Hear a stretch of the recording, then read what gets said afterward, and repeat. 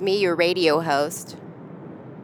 Movers are coming at 2. I'm going to put my shit in storage. I got a P.O. box so that I can have mail. I'm moving out. It's super weird. Like, no one wants to, A, rent to a comedian, and B, rent to a comedian who is unemployed and a shitty comedian. See, I'm a genius, basically.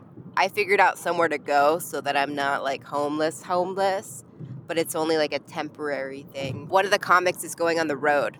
Espinosa, he was on Decoxing episode.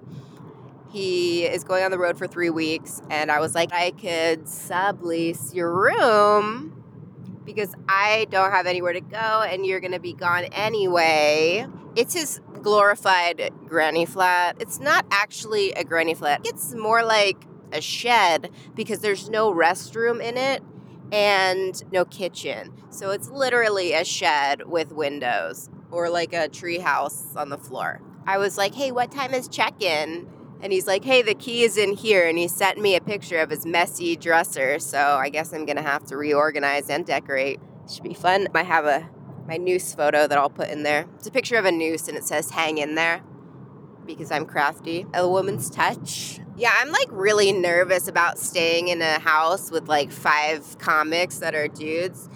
Mostly about the bathroom situation because I've lived with 5 dudes before. A disgusting place to be. So I've been really working on taking my vitamin C and building up my immune system for this experience. One of the roommates, I saw him last night at the mic, and he was like, oh yeah, we decided to light off fireworks in the house. And I'm like, this is going to be some really great content. So you're welcome in advance. I'm working on the next episode.